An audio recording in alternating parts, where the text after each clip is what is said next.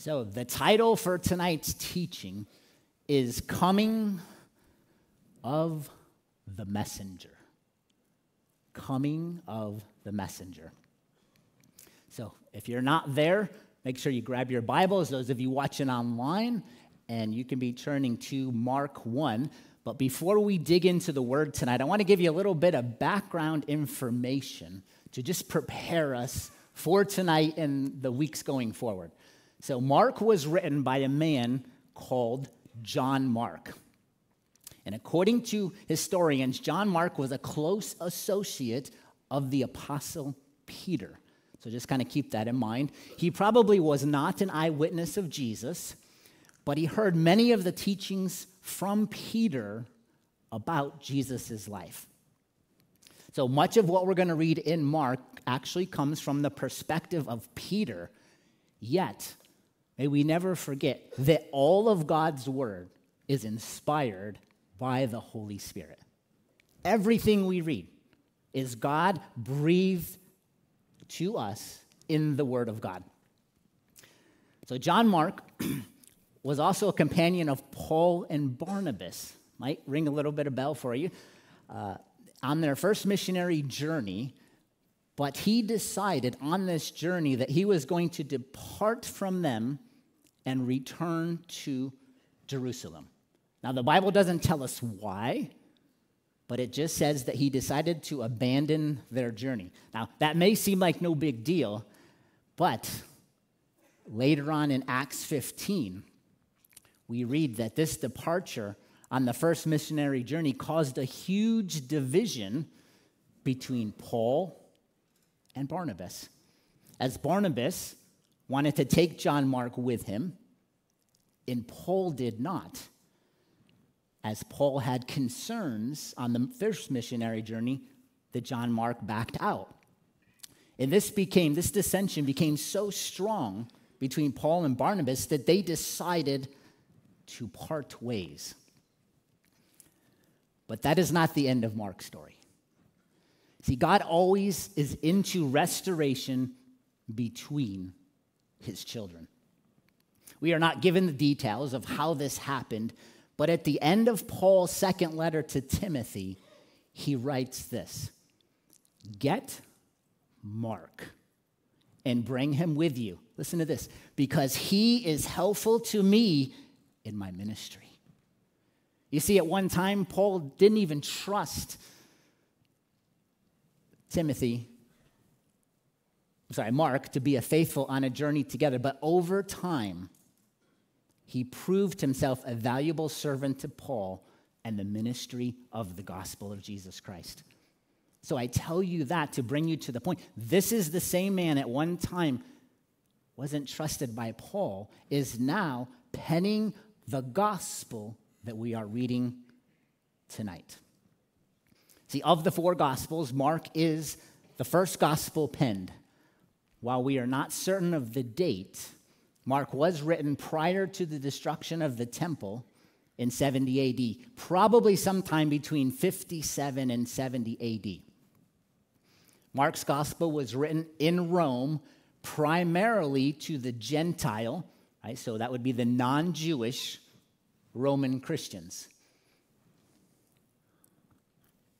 And this is probably why we do not find a genealogy of Jesus in Mark's gospel, like we do in Matthew and Luke, because it was not significant to the intended audience, which would have been Gentile readers. Now, hermeneutics teaches us that there is one interpretation of the scriptures, but many applications. So I bring these details to you, right? Who is the writer of the book? Who is the intended audience? When was it written? We're even thinking about what was the culture of that time to help us to properly interpret the author's message. And let me explain it this way. When someone writes a letter to another person, they have one intended meaning of what they are trying to say. So if I pick up that letter 2,000 years later, right? That's like what we're doing with the Bible. I cannot change what the writer of that letter meant to say. See, there cannot be multiple interpretations of what a particular author wrote. So therefore, there is only one interpretation of God's holy word. So as a teacher of the word of God, and to the best of my ability, in all of the pastors that stand up here in this pulpit, we attempt to explain the meaning of the text and then how to apply it in a totally different culture to our lives. So let me give you an example.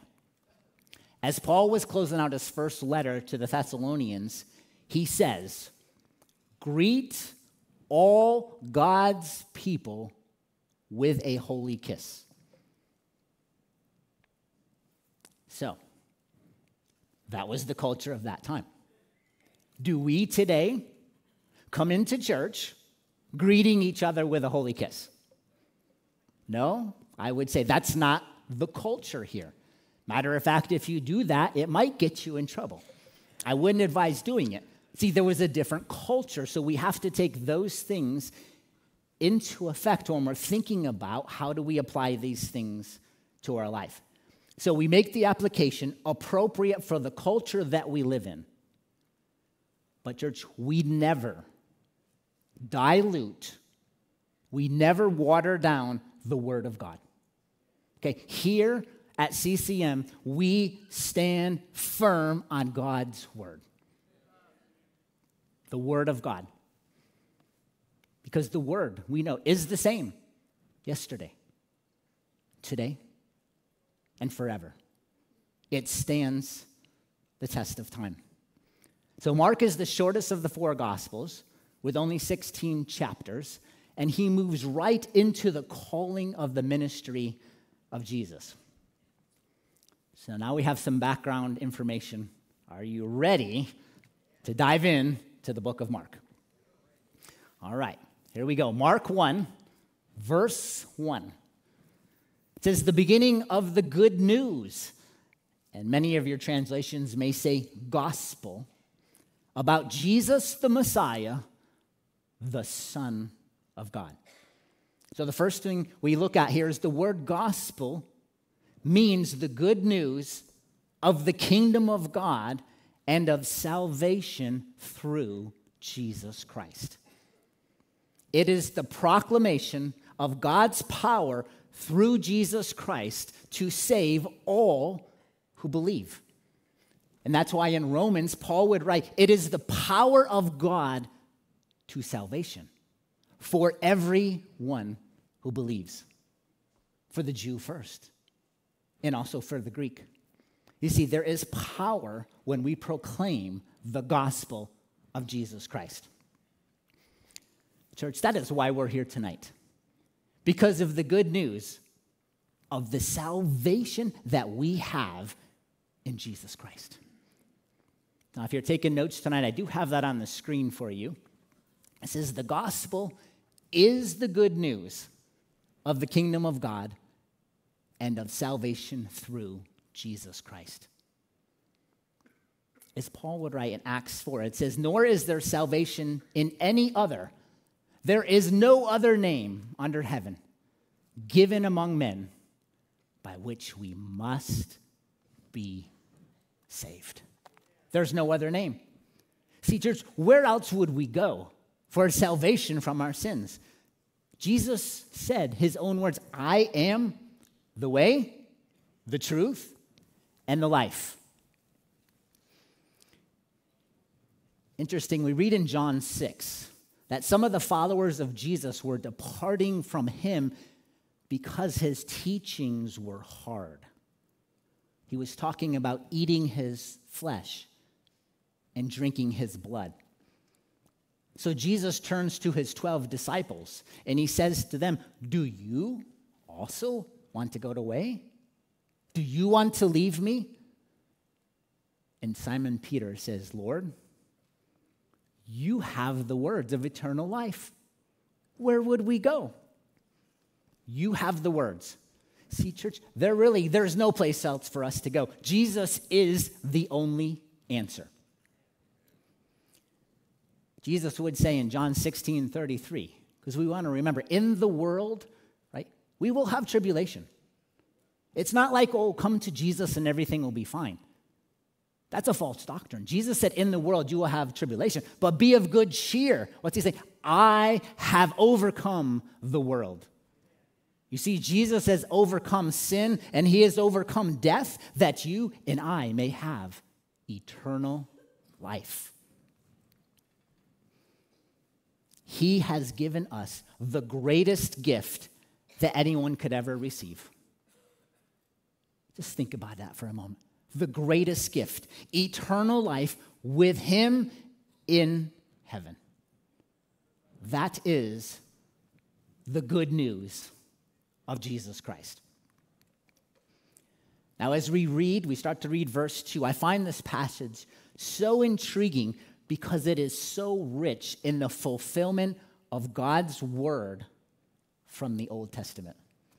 Some of you may have thinking, I thought we just got out of the Old Testament in Genesis. But tonight, we're going to be looking at some passages in the Old Testament that point to the coming of the messenger. Now, keep in mind that God's people had not heard from him in 400 years. They had not heard one word from the Lord. Then God uses an angel to speak to Zacharias, the father of John the Baptist. More to come on that in a few minutes. There are many prophecies in the Old Testament that talk about the coming of the Messiah, but tonight we are learning about the prophecies of the coming of the messenger.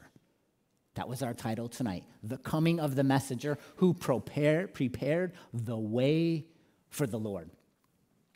Verse 2.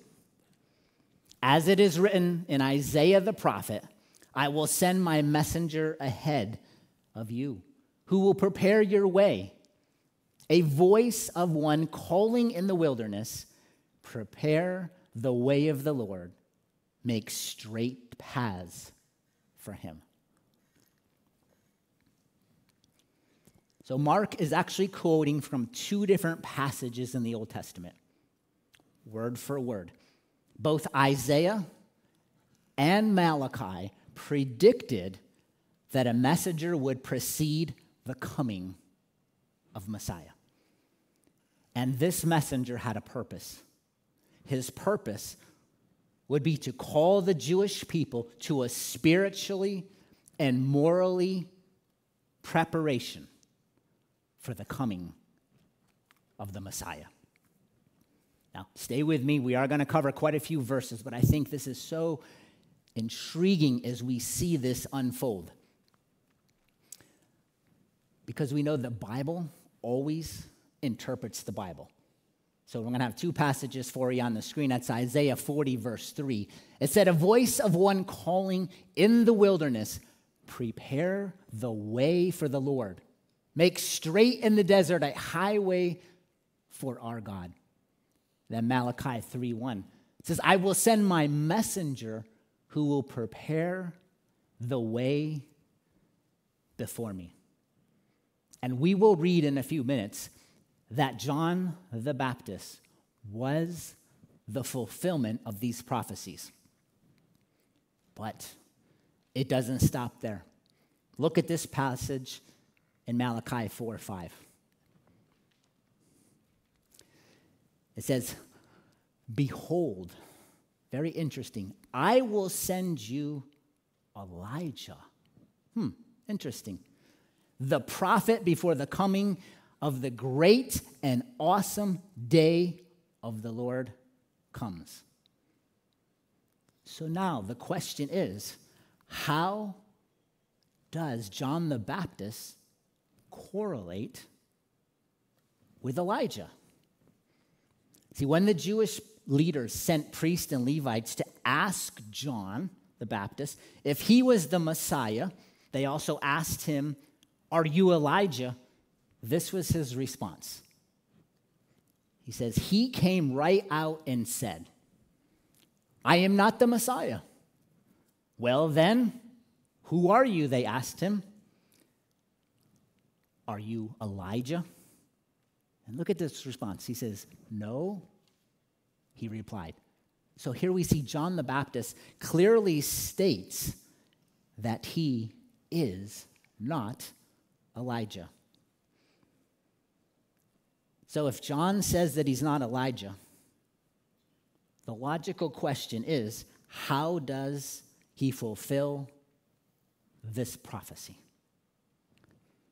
So tonight, we're going to turn in our Bibles to a couple passages. We're actually going to turn back to Matthew chapter 11, and we're going to look at verses 12 through 14. And here we're going to see the correlation of what Jesus said. So just kind of bear with me a little bit as we walk through these passages, but it's so fascinating to see how the Bible interprets the Bible. So Matthew 11, 12 through 14. These are the words of Jesus. He says, from the days of John the Baptist until now, the kingdom of God, the kingdom of heaven, has been subjected to violence, and violent people have been raiding it. For all the prophets and the law prophesied until John. Verse 14. Don't miss this point. And if you are willing to accept it, he is the Elijah to come. Interesting words of Jesus. He is the Elijah to come. Jesus says that John is the Elijah of the New Testament. But what does that mean? You see, John was the connection between the Old Testament and the New Testament. Right? We just read the last words that were recorded in the Old Testament. In Malachi 4, it says, behold, I will send you Elijah. And then they never heard another word from the Lord until the angel of the Lord spoke to Zechariah, the father of John, telling him that he would bear a son and call his name John. So we're going to turn to one more passage. We're going to turn to Luke. So we have Matthew, Mark, and Luke. So we're going to turn to Luke 1, verses 13 through 17. And in this passage, Jesus will give us the answer to our question, how does John fulfill the prophecy of Malachi? So Luke 1, 13 through 17, I'll just read it through. It says, but the angel of the Lord said to him, do not be afraid, Zechariah. Your prayers have been heard. Your wife Elizabeth will bear you a son, and you will call him John. He will be joy and delight to you, and many will rejoice because of his birth. Verse 15. For he will be great in the sight of the Lord. He will never take wine or other fermented drink, and he will be filled with the Holy Spirit even before he is born. Verse 16. He will bring back many of the people of Israel to the Lord their God, and he will go on before the Lord. Now here's the key. If you highlight, underline, in the spirit and power of Elijah. Remember, this is the angel of the Lord speaking to Zechariah that he will go forward in the spirit and a power of Elijah to turn their hearts of the parents to their children and the disobedient to the wisdom of the righteous, to make ready a people prepared for the Lord. You see, this passage reveals to us that John the Baptist was destined to fulfill the role of Elijah, prophesied in Malachi as the forerunner of the coming of the great and awesome day of the Lord. See, John would point many of the Jewish people to the Messiah. His ministry, like that of Elijah, sought to bring the people into a right relationship with God through repentance. Interesting. Not a word we hear a lot about today. We'll talk more about that. And I'm just always amazed how the Old Testament always is pointing to Jesus the Messiah.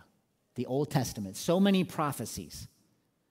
But tonight, in our text, we are reading prophecies that are pointing to the one who would first prepare the way for the Lord. So just take a moment. I want you to look back in Luke, verse 17. The angel said that John would come in the spirit and power of Elijah. So the natural question would be, what does that mean? The spirit and power of Elijah. So just think about this. John would do the same work as Elijah did for the Lord. He would boldly proclaim the necessity of repentance of sin to corrupt people who had turned their backs on God.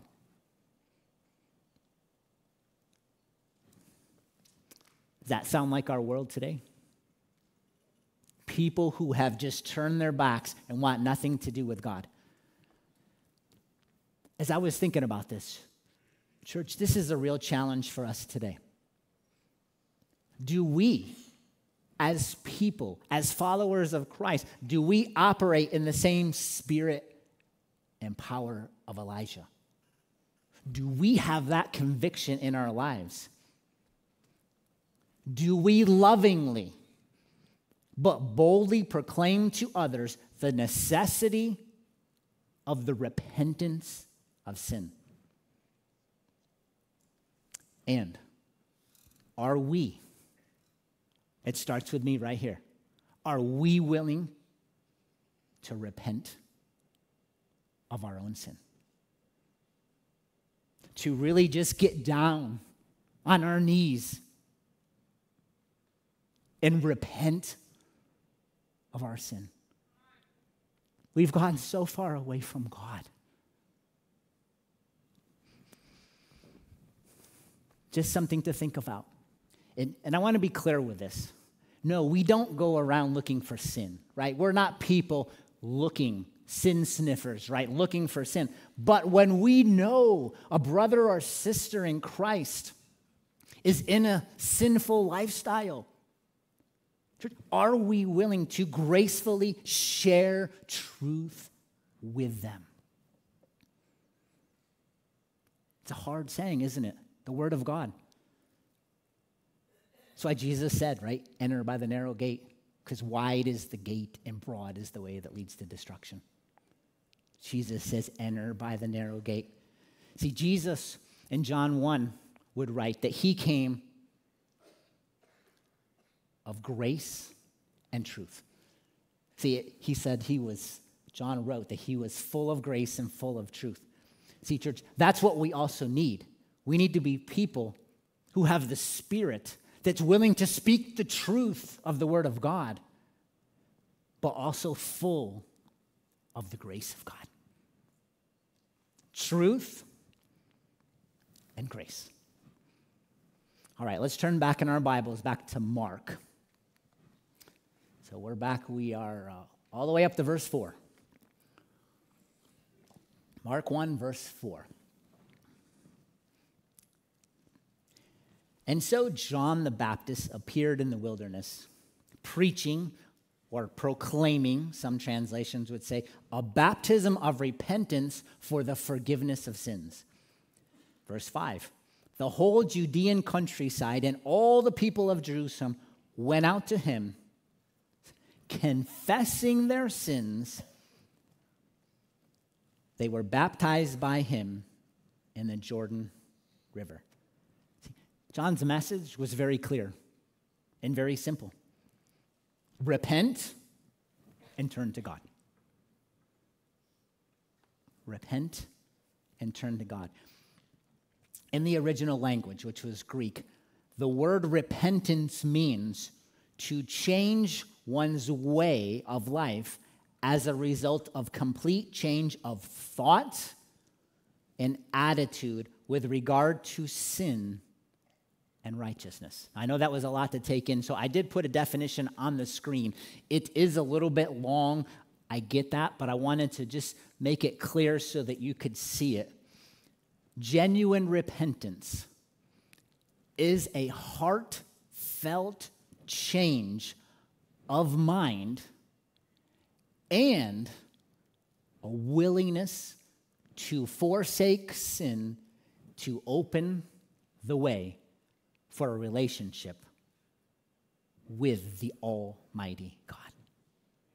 You see, it starts with repentance. Whether you're an unbeliever or even a believer, we'll talk a little more about that.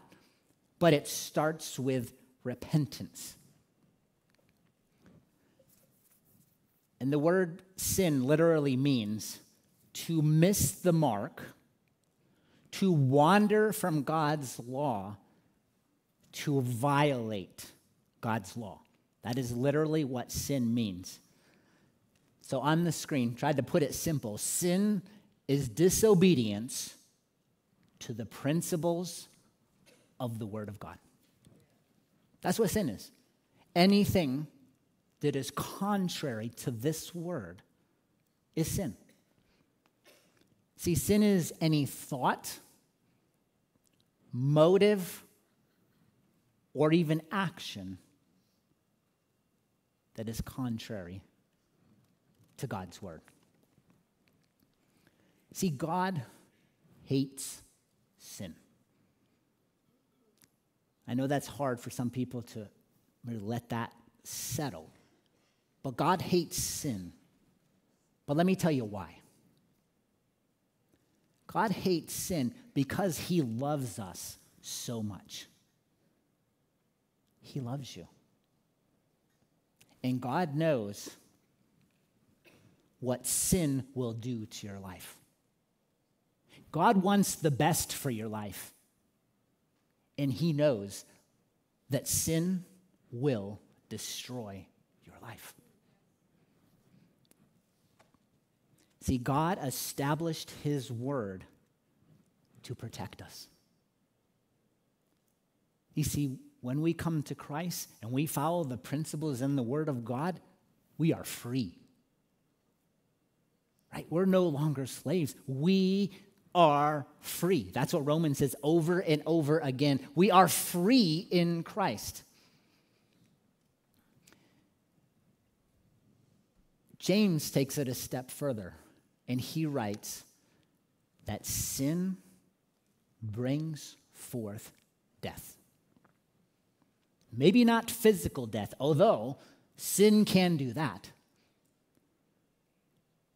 but a separation in our relationship with a holy God. That's what sin does for a believer. It's separation. We call that like a spiritual death, where we're still alive, we're saved, we are believers. But when we do not turn from this sin, it destroys our life and eventually leads to death. And the penalty of that sin, Paul would tell us, it's death. Church, that's the reality of it. It's death. God takes sin seriously. But the gift of God is eternal life in Christ Jesus our Lord. You see, there is always hope in Jesus. The gift of God is eternal life in Christ Jesus our Lord.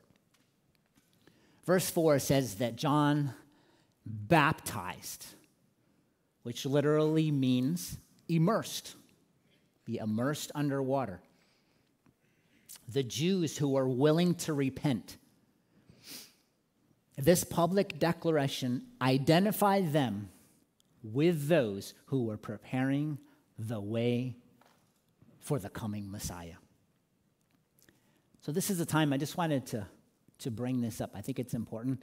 If you've never been baptized, or maybe even you were sprinkled, the word immersion literally means to go under and come up, or maybe as a child, I'll just ask you to just pray about it. I would just pray about it, and I would encourage you to take a bold step of faith to be baptized. Romans 6 says that when we are baptized, we identify with the death and resurrection of Jesus Christ to a newness of life. There is a newness of life when we come out of that water.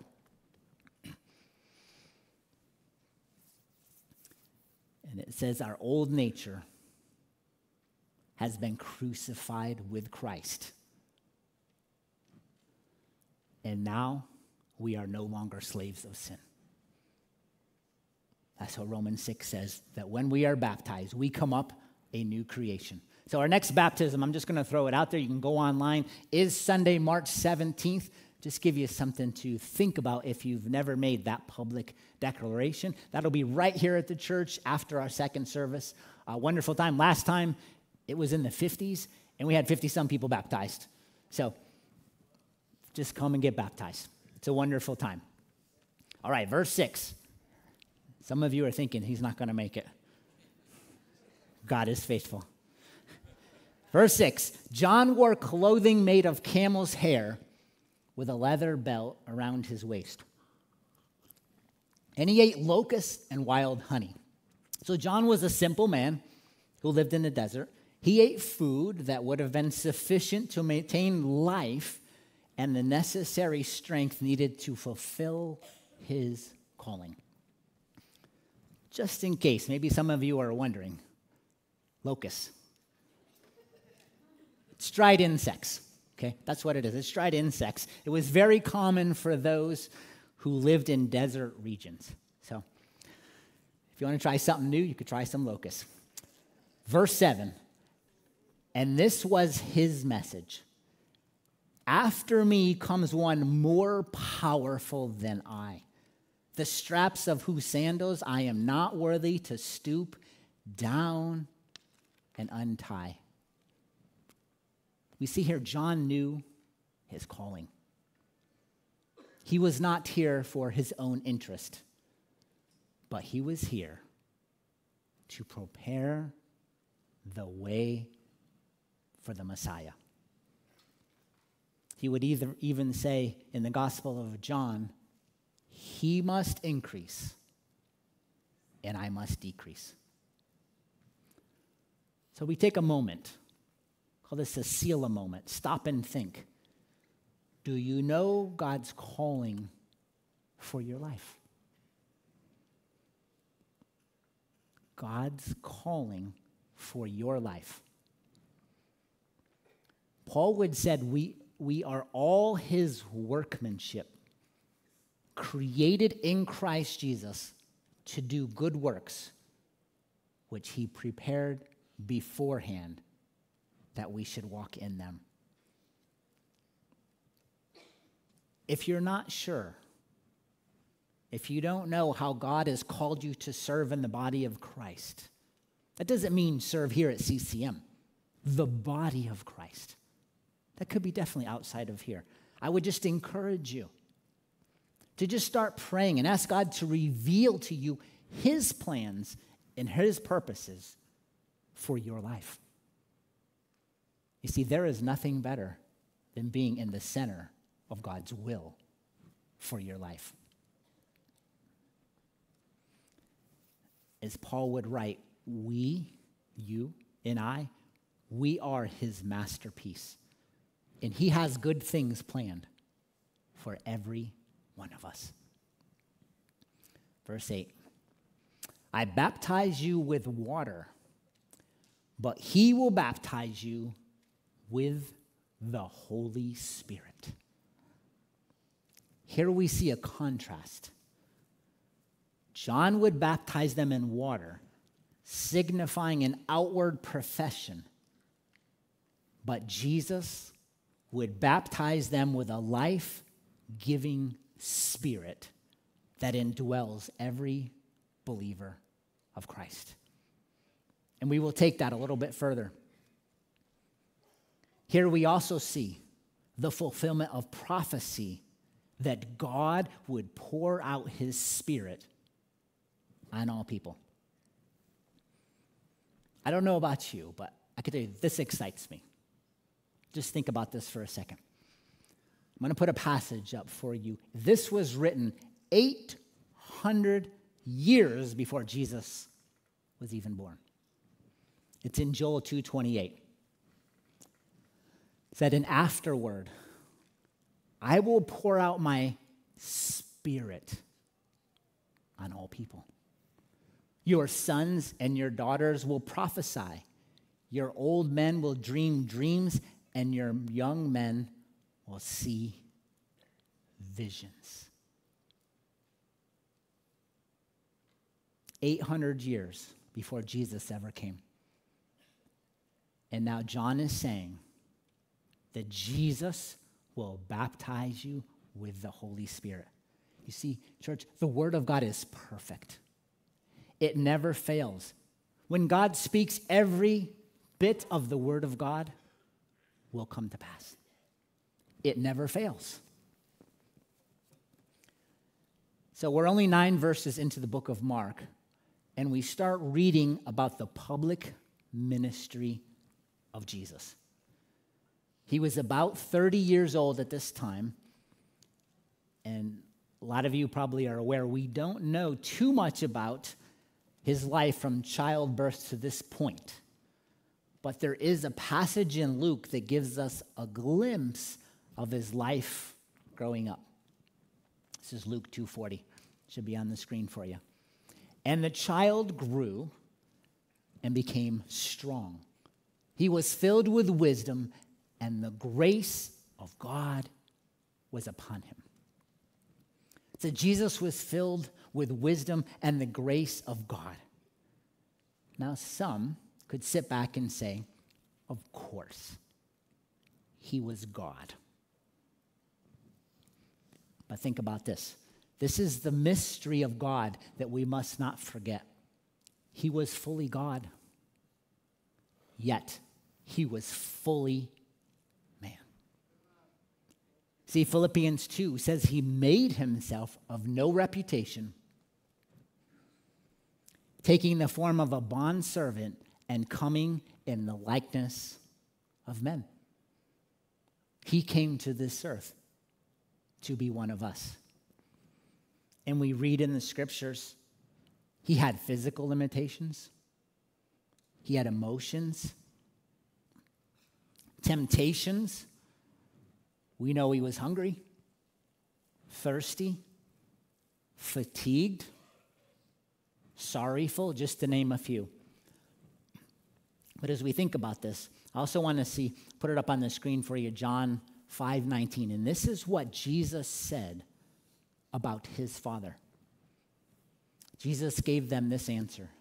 "Very, very truly I tell you, the Son can do nothing by himself. He can do only what he sees his Father doing, because whatever the Father does, the Son does also." Even though he was God, Jesus was completely dependent on the Father. Notice he says, "I can do nothing apart from my Father." Now, the only thing we know about Jesus' childhood is at the age of 12. Some of you may start thinking, I thought there was something about 12. He was, we'll say, accidentally left behind in Jerusalem. And I know some of you parents are probably thinking, how could this happen? But remember, they traveled in caravans with many people. So as they left, they're thinking, oh, he's with this one, he's with that one. But they eventually discovered, right, that Jesus was missing. So this is what we know about his childhood. Now, I was just thinking about this. This is just me, okay? Can you just imagine Mary and Joseph? They go to pray. Father, we lost the Son of God. And I was just for a moment thinking about that. I mean, they lost the Son of God. I mean, can you imagine trying to pray and ask God? But they go back to Jerusalem, right? And they find him in the temple. This is what we know about Jesus, right? With the teachers in the temple, and they were astonished at his understanding. That's what we know about Jesus till the age of 30. All right, verse 9. At that time, Jesus came from Nazareth in Galilee and was baptized by John in the Jordan. So very interesting. Even though Jesus was pure and sinless, he took upon himself the likeness of sinful man and was baptized as an example for every one of us today. In Corinthians, Paul would write, "For he made him who knew no sin," right? Jesus knew no sin, "to be sin for us, that we could become the righteousness of God in him." Verse 10. Just as Jesus was coming out of the water, he saw heaven being torn open and the Spirit descending on him like a dove. And a voice came from heaven, "You are my Son, whom I love. With you I am well pleased." See, as Jesus was starting his ministry, the Spirit of God came upon him and empowered him for the ministry that God had him to do. Even Jesus, right? He came as a man like you or me. He needed the empowerment of the Spirit of God. So it's a reminder to all of us. Just like Jesus, we also need the anointing of the Holy Spirit to accomplish the work that God has planned for us to do. You see, we cannot do what God has called us to do in our own strength. See, and that's why Jesus, it's just amazing how the Bible interprets the Bible. But Jesus told his disciples to wait in Jerusalem for the promise of the Father. And what was that? Where they would be baptized with the Holy Spirit. Right? He says, don't go out. You're not ready yet. You need the empowerment of the Spirit of God. This was that empowerment to accomplish the work that God had for them to do, and it's the same for us today.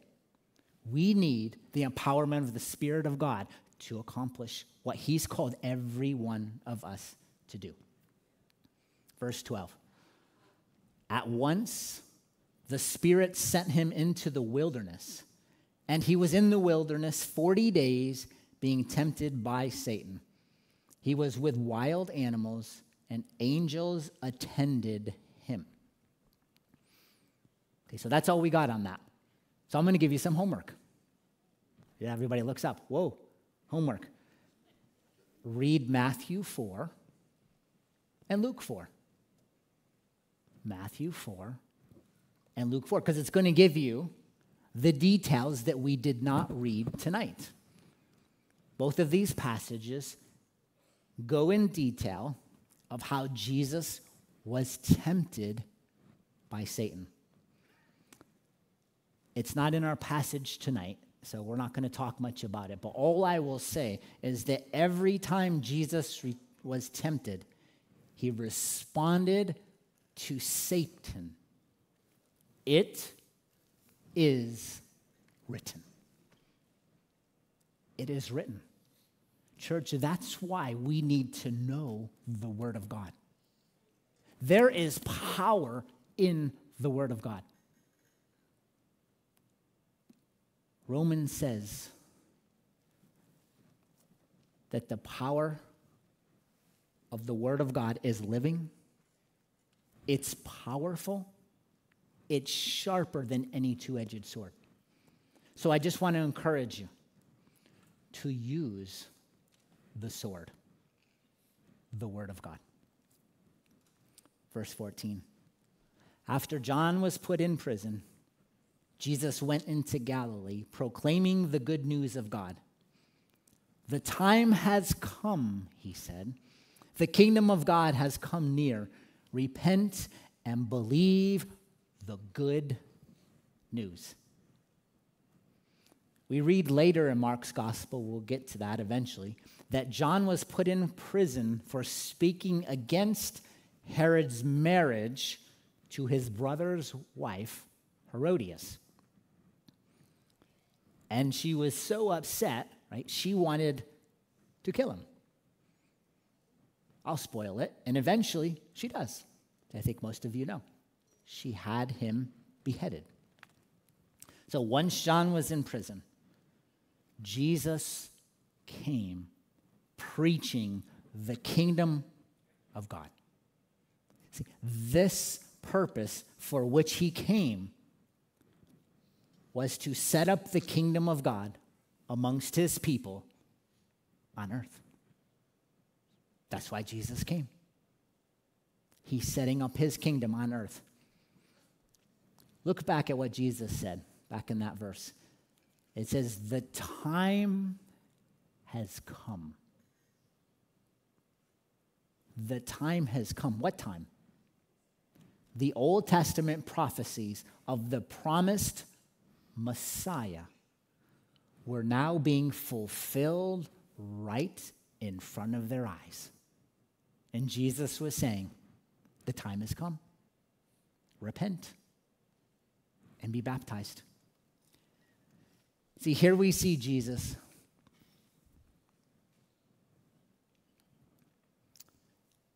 for the calling which God had called him to. He knew his purpose.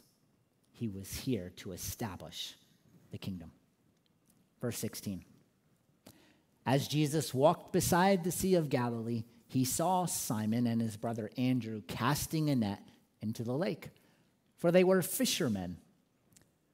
Come follow me, Jesus said, and I will send you out to fish for people. 18. At once they left their nets and followed him. When he had gone a little farther, he saw James, the son of Zebedee, and his brother John in a boat, preparing their nets. Without delay, he called them, and they left their father Zebedee in the boat with the hired men and followed him. See, here we see Jesus calling his disciples to leave their occupation and follow him. How many of us, right, would be willing to leave our livelihood to follow Jesus? See, notice that their obedience was prompt and sacrificial. They immediately gave up their whole occupation and gave their lives to follow Jesus. And now they had a new mission in life. They were now fishers of people, fishers of men. They were called to proclaim the gospel of Jesus Christ to a lost world. And you know, church, that is the same for us today. When we follow Christ, we are also to become fishers of people. That's what God has called us to. So our last point tonight is our mission in life is to share the gospel of Jesus Christ. You know, that is the mission for every single one of us in this room. The last words of Jesus says, go therefore, right? Go therefore. Share the good news. Baptize them in the name of the Father, Son, and the Holy Spirit. That is the calling for every one of us. We have the good news, church. We are called to be fishers of people. But maybe you're here tonight. Maybe a friend brought you, and you've never really made that decision. Maybe you've never really repented. Right? That repentance is a heartfelt change to forego sin. I just want to encourage you tonight. If you need to rededicate or to just get right with the Lord, please just come down and see me at the end of the service. I would love to just talk with you, pray with you. And next week, Pastor Dave Barnes will be back with us, and he will pick up in verse 21. Let us pray. Father, we just thank you for tonight, for the powerful word of God that changes lives. It transforms people's lives. Lord, I know some of these topics tonight can be difficult, but it is your word, Lord, that penetrates to the heart and soul of a person. Lord, our desire would be that not one would walk out of here tonight without being in a right relationship with you. Lord, we thank you for the word of God. Just pray that you would bless each and every one in here tonight. Make your face shine upon them, be gracious to them, and lift your countenance upon them. In Jesus' mighty name we pray. Amen. Amen. Have a great week. We'll see you this weekend.